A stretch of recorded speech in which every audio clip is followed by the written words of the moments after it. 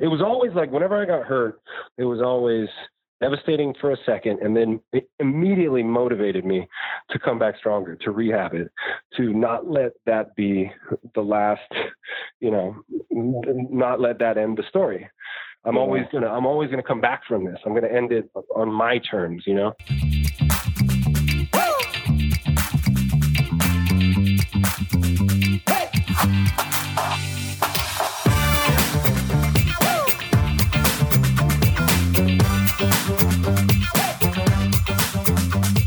Welcome to 90% Mental and the In and Out of the Pocket podcast series with All-Pro quarterback Jake the Snake Plummer and mental performance coach Grant Parr, where the mental game is discussed and discovered by the best quarterbacks and offensive-minded professionals in the business. Overcoming adversity, celebrating mental wins, to actionable mental skills strategies, and more. You'll learn how to mentally navigate in and out of the pocket.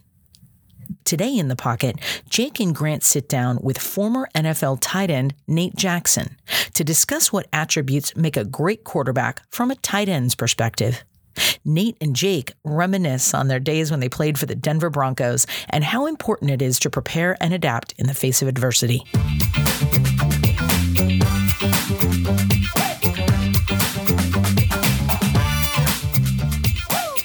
ReadyList Sports is the future of sports playbooks with its digitized integration of multiple learning styles that helps coaches teach better and players learn more efficiently. Engineered by former professional quarterbacks, ReadyList Sports' revolutionary play drawing tool will save coaches countless hours creating plays. ReadyList Sports also provides the players accessibility to study their playbooks using the ReadyList Sports app for iOS and Android. It's like having the playbook in your pocket. The best part of ReadyLists are the auto-generated tests the players take after studying that help ensure retention of your plays. Now let's all huddle up and go visit ReadyListSports.com.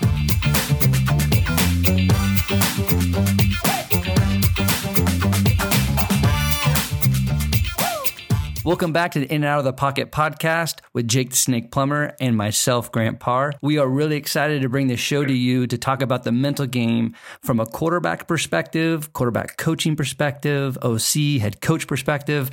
But today, we're going to get out of the pocket a little bit and bring on somebody that's a little bit outside of playing the position of quarterback. So before we get into who that is, I want to bring on my partner, Jake. How you doing, my man? I'm good, Grant. Just enjoying, life, trying to make the most of the situation the world is in right now. It's a good time to do podcasts and talk and have people come on and share their stories, like you said, of the mental side of the game, and hopefully learn something from these people. Today, speaking of learning something, that short little pause there. I got a guest on the show that he's been on my other podcasts I've had, and been someone I love to talk to whenever, wherever, however, because of the way he brings it with his thought process and outside of the box thinking. He's definitely out of the pocket, even though he had dreams of being in the pocket and being a quarterback. He played wide receiver and a little bit of tight end and a little bit of wide receiver tight end, and tried to act like he could throw the ball once in a while. And I played with him in Denver with the Broncos. But he's an author, a musician known as Jack Nasty, and he was a former football player in the league. Now he is busy writing and trying to do some big things. He also was my comrade when we helped educate and advocate for hemp oils, which are now the big craze. So he's someone who's a little unconventional, not afraid to answer any kinds of questions out of the pocket, but we're going to jump into the pocket with my man, Nathan Jack Nasty Jackson. How you doing? Dude, what an intro. That was amazing, man. Happy to be on the In and Out of the Pocket pod. We're happy to have you, man. It's pretty awesome. Grant and I started this to just bring a little love to the QB mindset, what we go through as quarterbacks, even as just athletes, coaches. That's a really important position. So we're going to ask you some questions about that position from your perspective, because I loved reading your book, Slow Getting Up, because I was there through most of it, but that was your perspective.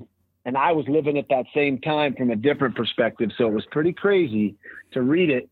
How come writing? What was writing for you? Has it been in your life forever, or is it something you just started doing and realizing, man, this is really beneficial for me? Explain a little bit about how you became an author and published and had a great selling book. Well, I was never like a very good student as far as being dedicated to, studying, reading, and writing. I didn't read the books that were assigned to us typically. I didn't write a lot when I was a kid, but I was mostly an athlete. But when I got older, I realized I had a talent for writing. And then when I went to college, I had a newspaper. There was a newspaper at our school called the Menlo Oak, and I wrote a column for it. And I was able to kind of freely express myself, my ideas, and I started to realize, wow, I can really write. I can express myself with words. And then that was coinciding with my career or my ambitions as a football player. So there I was, making it to the NFL, also having this budding writing, voice in my head. But it wasn't until after I was done playing that I realized, okay, I have a story to tell, having been in the NFL and had this unique experience like all of us did. And then I know how to tell it. So I started writing these freelance articles about life in the NFL from a wide receiver, tight end perspective, kind of every year I'm on the bubble trying to make the team, the other side of the coin.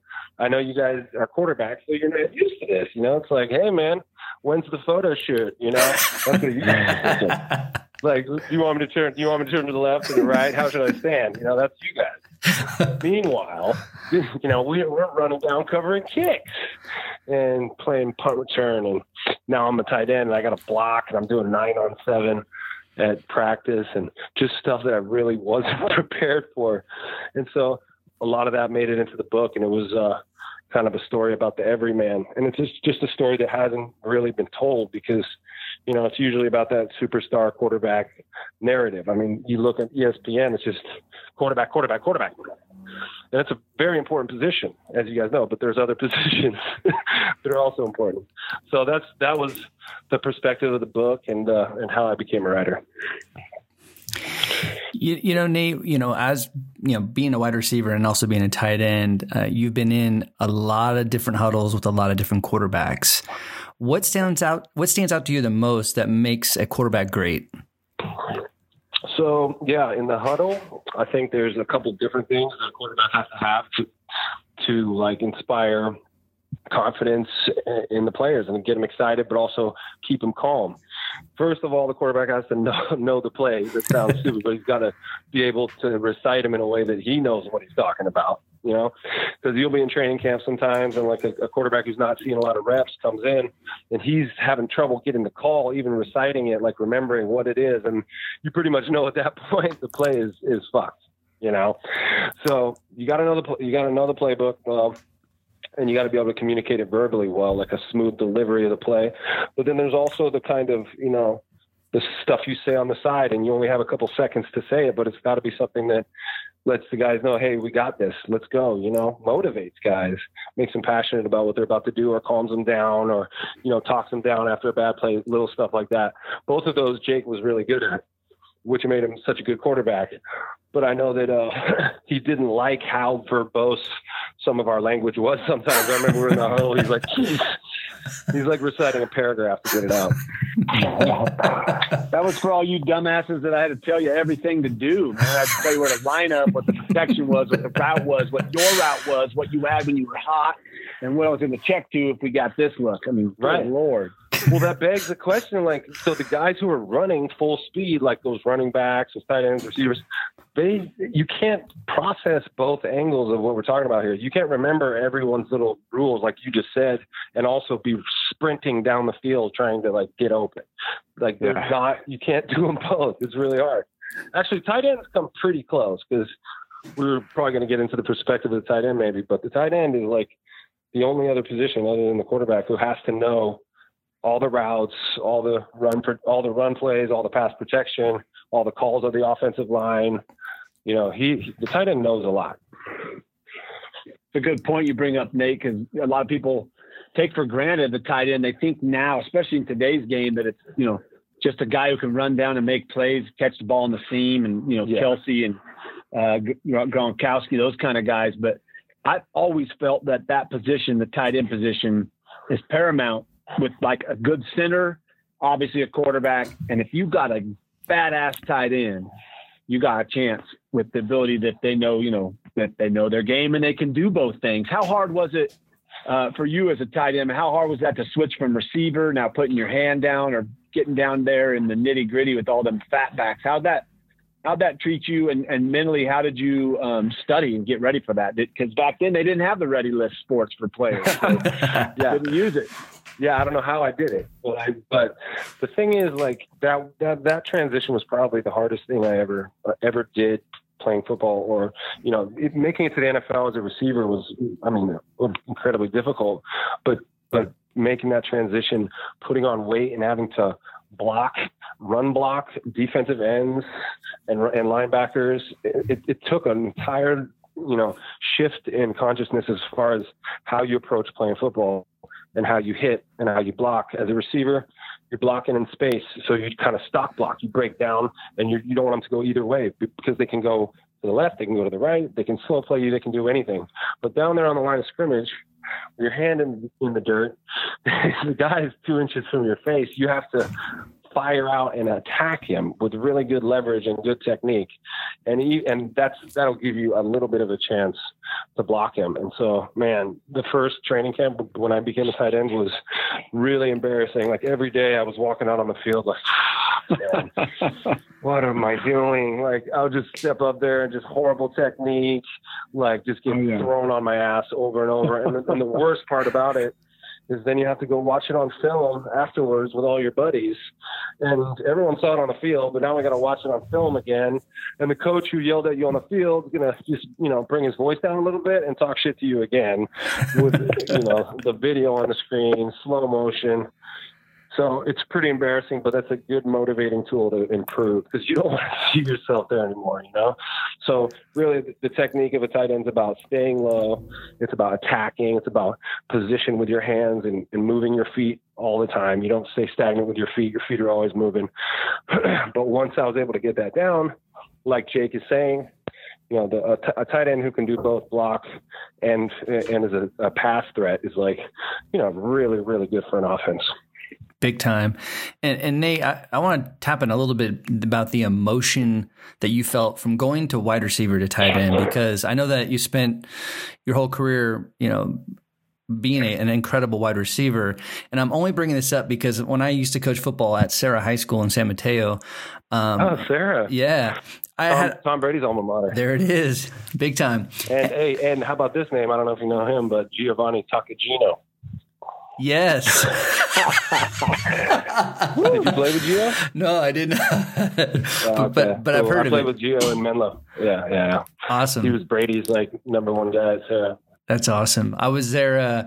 I was there probably 3-4 years ago, and I coached there for 3 years. So, cool. Right man, incredible place. But the defensive coordinator said something to a defensive back who was.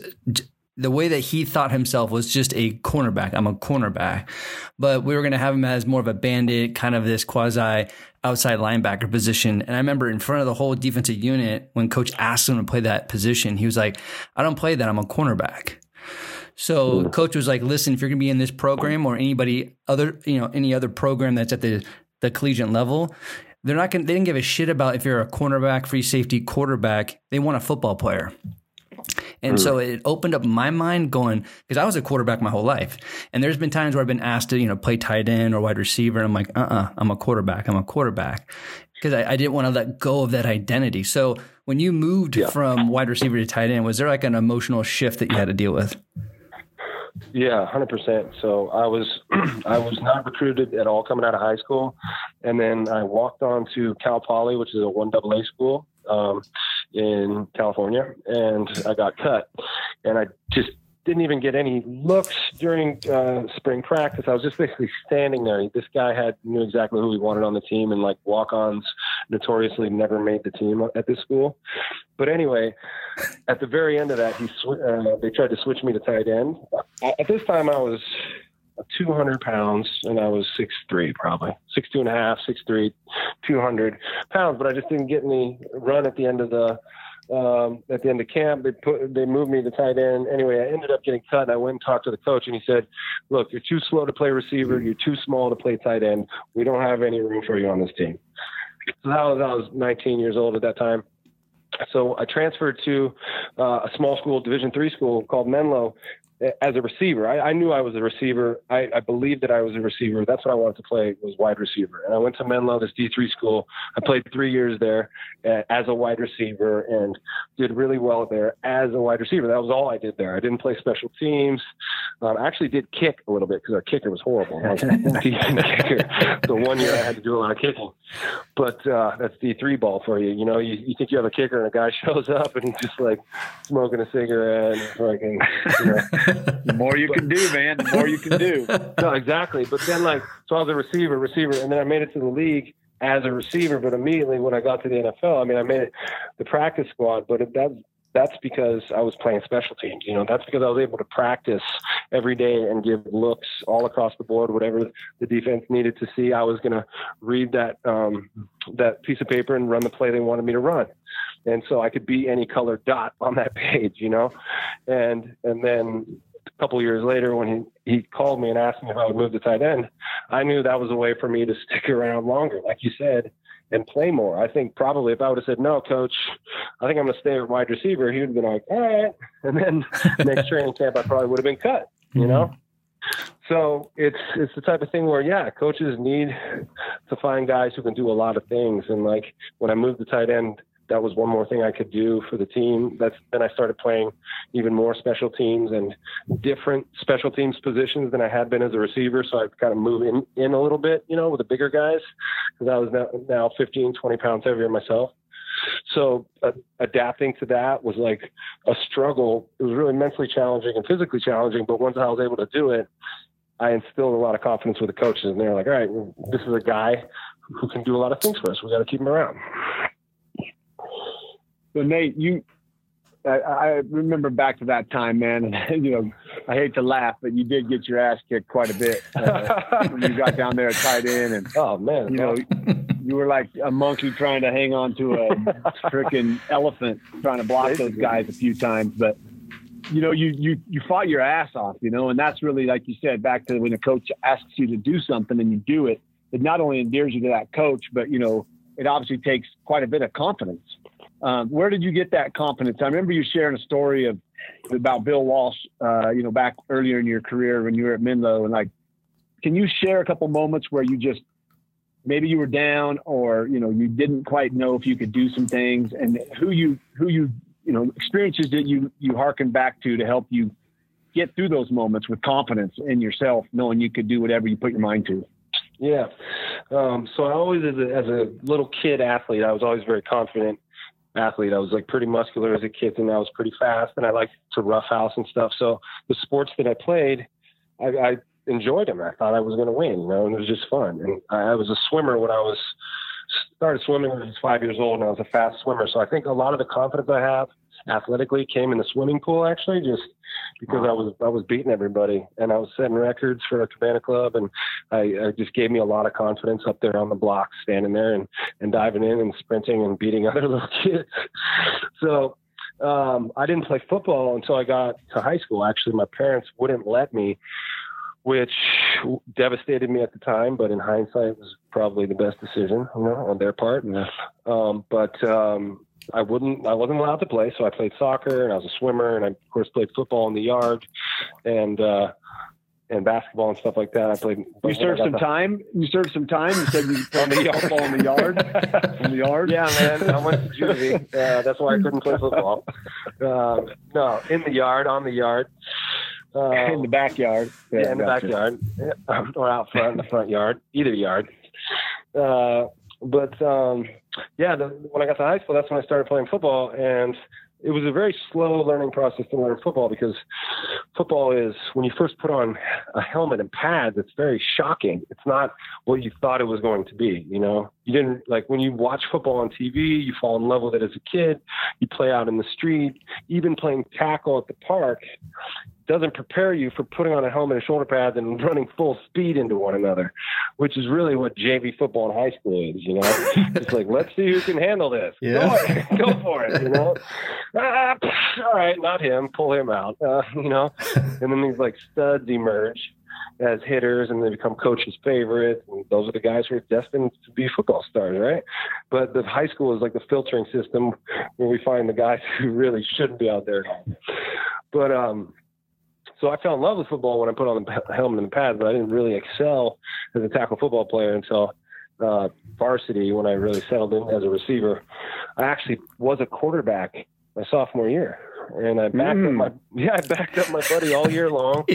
And I got one start that year. I was against the league champions right in the middle of the season because our quarterback had an accident making Halloween props and sliced his hand, so he couldn't play.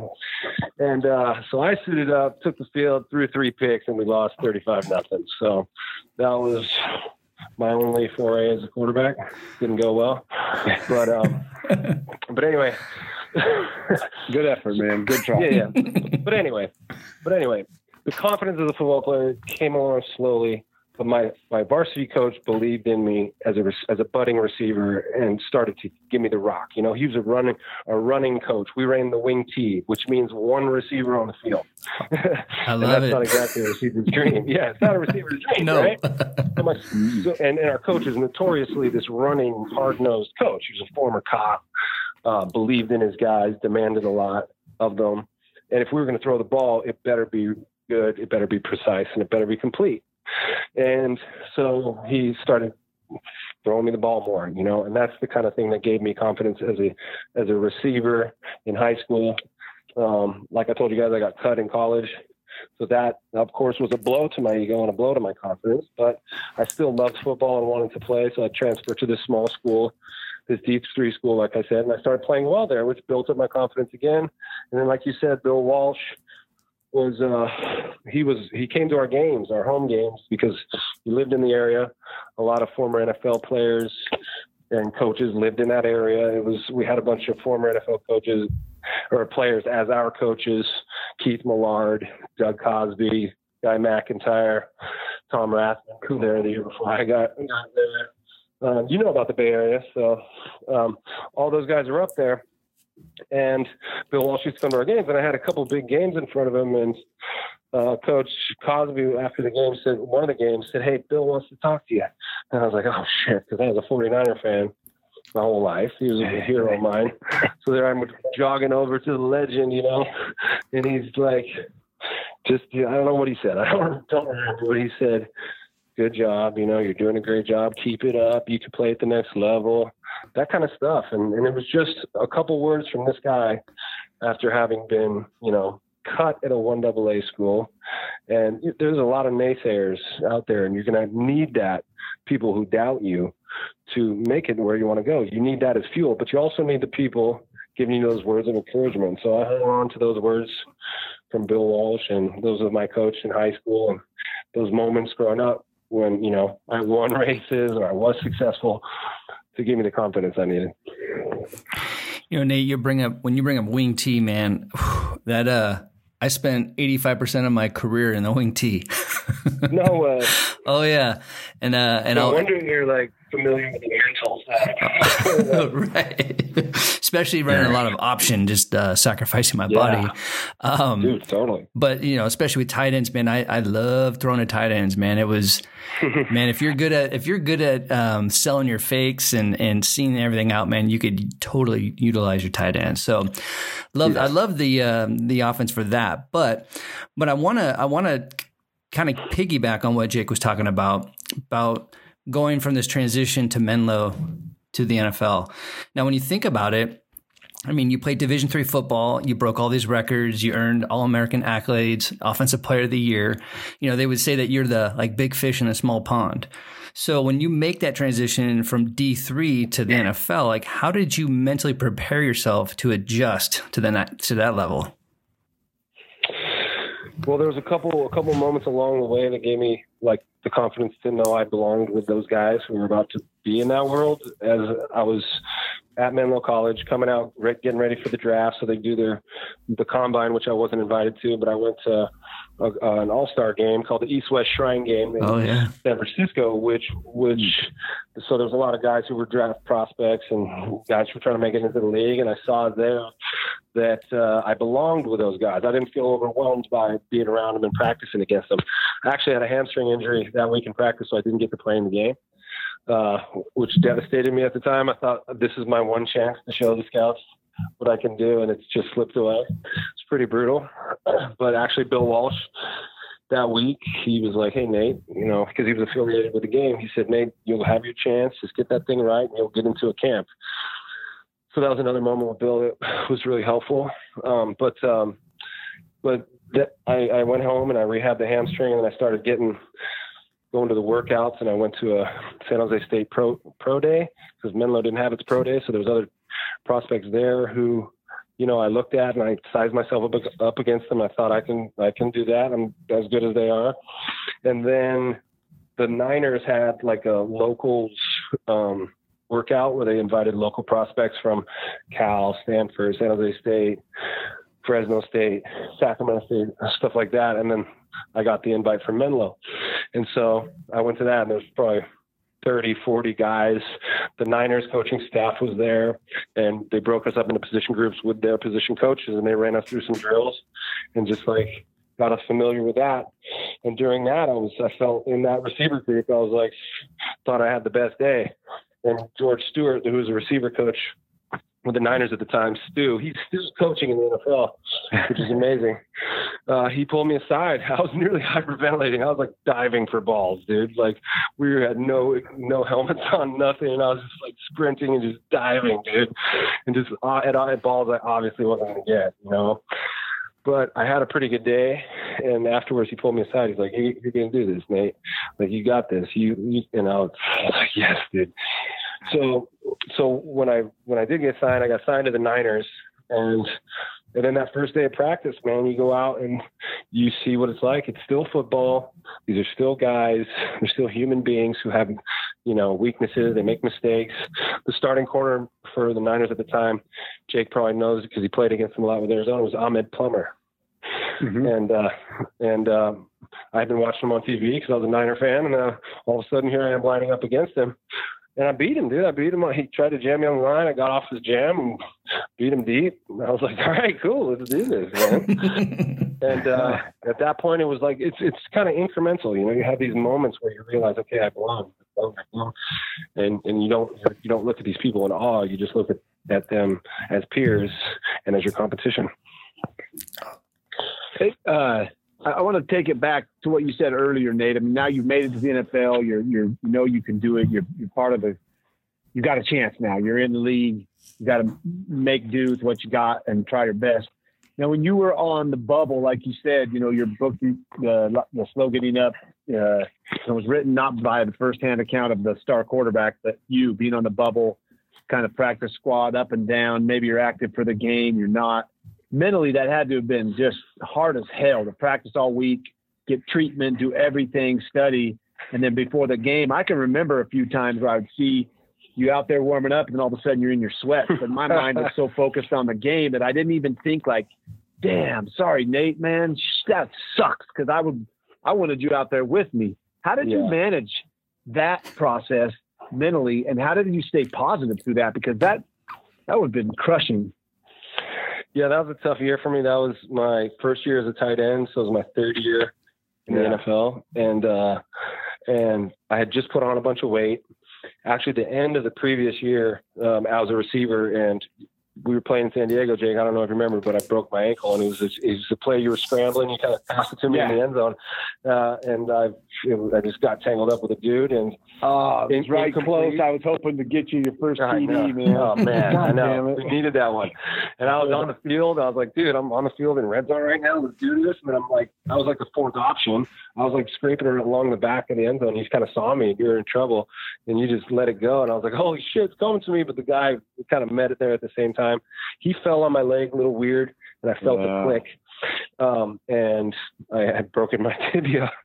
So I remember that. Yeah, so that ended my last year as a receiver. I was like week 12 or 13 or something. And then that off season is when coach called me and asked me to move to tight end. So I'm recovering from that, and I'm putting on a bunch of weight at the same time. And I came into training camp. Like, I had a really good mini camp. We had like 3 or 4 mini camps. I did really well then, but we got into training camp, and my body just did not like being 245 pounds and trying to like go to training camp, and all this stuff started bothering me. And then I hurt my hamstring, and it nagged me, and it ended up being a thing that nagged me all year long. Aside from that, everyone has nagging injuries they play with all year. But 53 guys on the roster, 45 suit up for every game. So you got 8 guys who conceivably, if they're healthy, are practicing, like Jake was saying, practicing all week and hoping to play. And then the day of the game is when they tell the guys who's down. And it's always, there's a chance of this guy, they might shuffle it around. You might be playing. Sometimes I knew going in that I was down. And, did they have the same guy come through and tell you every week? Was it the same coach? True love. So you dreaded when he walked by your locker. Yeah. Well, I'd walk into the locker, and when I'd look my eyes, I'd be looking for him right away, because they're looking for you, you're looking for them. You know what I mean? And like when you see that guy walking around the locker room, guys in that position never even think about what that guy's doing, just walking around the locker room.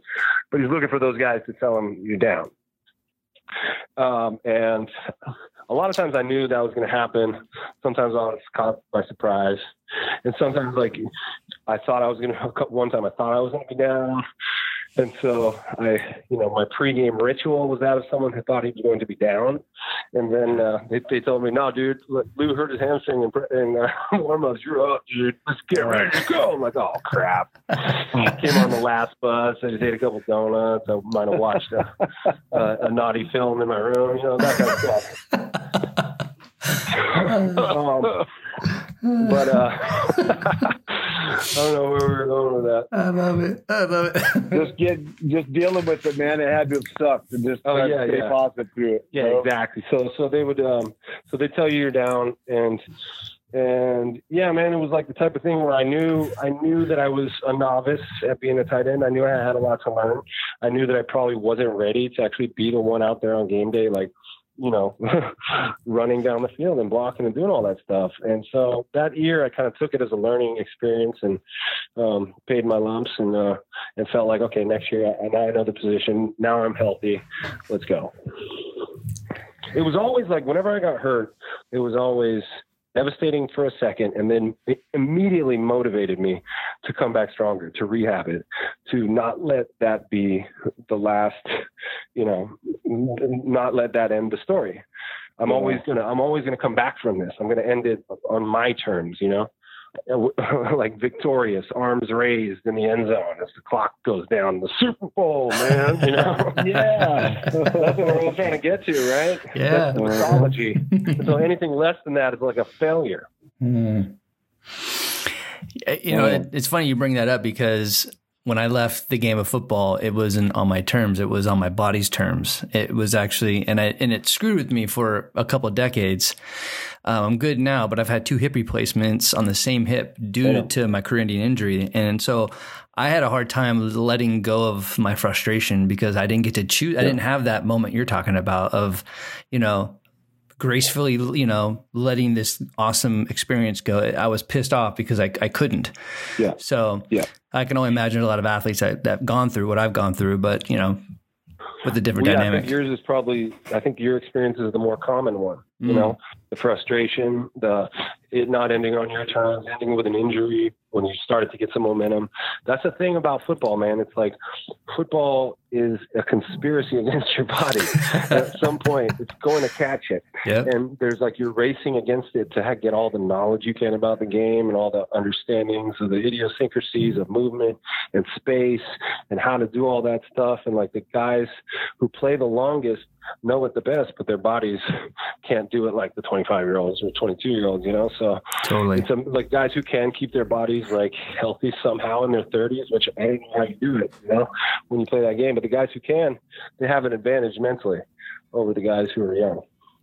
You want to know what some shit is? I had to pay the NFL to leave me alone. They they wouldn't let me go when I was ready to retire. I had to give money back for them to stop messing with me. But Wow. sometimes, you don't leave with that trophy in your hand. Right. But you, Jake, had probably as close as you can to walking off on your own terms, you know? Yes.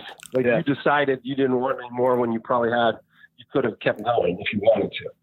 And, like I got pretty much dragged off the field, you know, and like pretty much everybody else. Hey, I've had enough in the pocket talk. We need some out of the pocket as we're going a little over time, but you know what? It doesn't matter. Out of the pocket coming from me right now. You can make these as quick as you can, or whatever. Cool. I want to know what's more nerve wracking. I'm going to throw out 3 scenarios and tell me which one was more of a challenge and kind of like nerve wracking at times and like full of a little more anxiety. Playing in an NFL game versus a mic in your hand with Nasty Breeze when you were performing in my basement for Halloween, or writing a book. Wow, they're all very different. I'd say if I'm going to rank them in order of most important moments of my life, playing in your basement, number 1 for sure. Rocking the mic. Difference. It's weird. I don't know where you been. Oh, there you go. No, my baby. But I know. There you go. No, but playing music is very different from sports, because music, you're like actually interacting with the audience. You're looking at them. They're looking at you. It's like a lot more intimate. Whereas football, you just go out there, you're in your bubble, you got your cage around you, just like, rah, you know, you don't really notice the fans until you come up to the sidelines and stuff. So, I don't know. I think music's a little more nerve-wracking. Football, it's nervous right at the beginning. Then you get out there and you're fine. Actually, music's the same way, dude. But the writing of a book wasn't like – it was anxiety for like, you know, a year or 2 until the book came out. It wasn't like there wasn't a moment where it was like, oh, my God, this is going to be awesome. It was more like this building thing where you're working alone on this one thing for so long, and finally it comes out. And you hope it does well. So I'd say your basement, definitely the most. Yes. Grant, I have one more, but do you have any out of the pocket questions for? I do, Nate? Actually. I got a couple of them here. Sweet. So out of all the routes when you were a wide receiver, out of all the routes that you had to run, what was the one that you hated running the most? And did it really piss you off when a quarterback threw behind you and laid you out? Good questions, man. Good questions. You know, I think like a shallow cross is a lot more work than it's worth, you know, a lot of times for especially a bigger receiver to come down and motion, go all the way across, and you're really not getting the ball on that play. And if you do, you might get lit up, which is okay. But shallow cross probably my least favorite. I like to be out wide, working the edges, there you go, plants, fades, and comebacks and stuff like that. Deep middle of the field, that's great too. But like, I guess the crossing stuff is like, you know, I could do without if I had to do without one. And that leads to the next one, getting laid out. You know, I never actually cared if I get destroyed. I always told my quarterback that. I was like, dude, I don't care if I get blown up. If you throw me the ball, I'm happy. That's all I care about. You threw it to me, that's fine with me, dude. I may end up in the hospital. I'm like, thanks for that throw, man. That was fucking awesome. Awesome. You're a good teammate. Hey, dude, if you throw me the ball, man, I'm fucking in it. You let me out.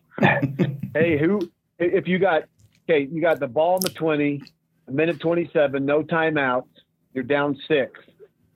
Who do you want to see trot out there and get in the huddle and say, all right, motherfuckers, let's go? I don't know, man.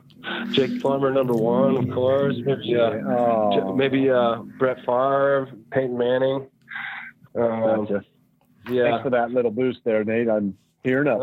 Clearly, no, dude. That's a fact. That's my 1, 2, 3 right there. Oh, wow. I got my last question. Grant, I don't know if you have another one, but the last one I have is, you were told, and you could probably, I'd say, bring your wife and new baby boy with you. But you are now stuck on an island for the rest of your life. And you get to bring one musical group or musician's whole collection with you. Who's that going to be?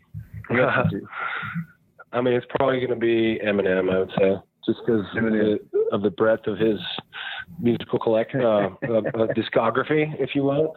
And the fact that he really spoke to me as an artist for a long time. He's like, linguistically, you know, there's so much he's coming at you. There's so much it will keep you busy for eternity as you listen to one album on a desert island, which actually is, I think about it, kind of torture. Like, I'm going to torture you. I'm going to put you in an island with one album forever. Right. Please kill me. One album would suck, but you can have. You can get the whole discography. Oh, no, you get all of them. Yeah, my bad. So, my bad. Not just one. One artist. So, while you're bumping Eminem, what food would you be okay with? Is there a food that you could eat every day? Big fan of tacos. Tito's. Yeah. The only thing better than a Tito's taco is to.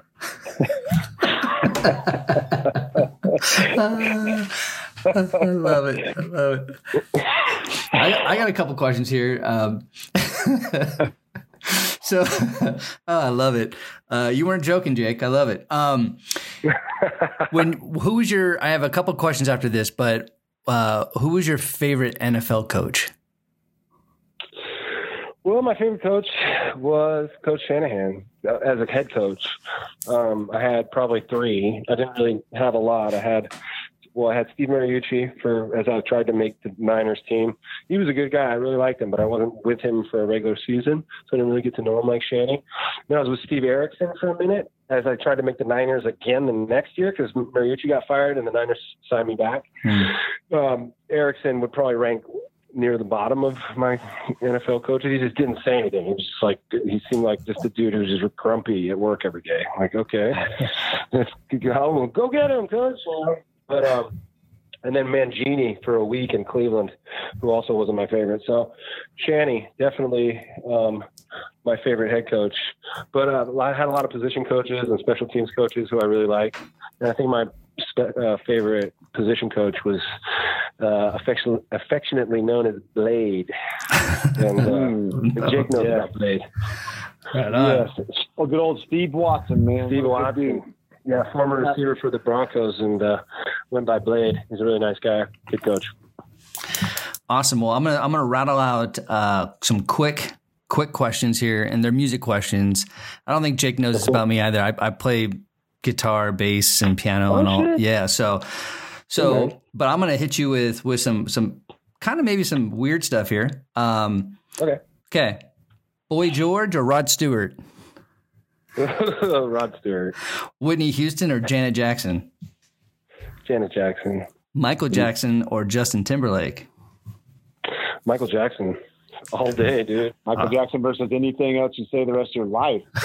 Yeah. It's only a matter of time before we find out that Justin Timberlake is doing the same shit. Yeah. The white version. And Michael Jackson makes way better music. In fact, maybe Michael Jackson may be still alive and he's Justin Timberlake. No way, dude. Justin Timberlake's music is not that good, dude, compared to... No way, dude. He does not have an MJ. Right. My bad. That was like a total interception out of the pocket. I just threw a shitty ball into three people with that last comment. Sorry. Jimmy Page or Joe Satriani? Jimmy Page. Yep. Nike or Adidas? Ooh, Nike. Got it. That's all I got. By the way, my Australian cousin, he works in like the sports industry or whatever, and he calls Adidas Adidas. Mm-hmm. Adidas. Yeah. And Nike. He's on Nike and Adidas. I'm like, what are you talking about, dude? Well, we're going to be adios on this podcast right now. We got to go. Nate, it's been a pleasure, as it always is, man. You always bring it real and fresh. Thanks for coming on In and Out of the Pocket with me and my man Grant Parr. And we'll probably be reaching out down the road to have you on again in case whenever there's some really important stuff to talk about. Anytime, guys. Pleasure was mine. All right. Thanks, Nate. Appreciate it.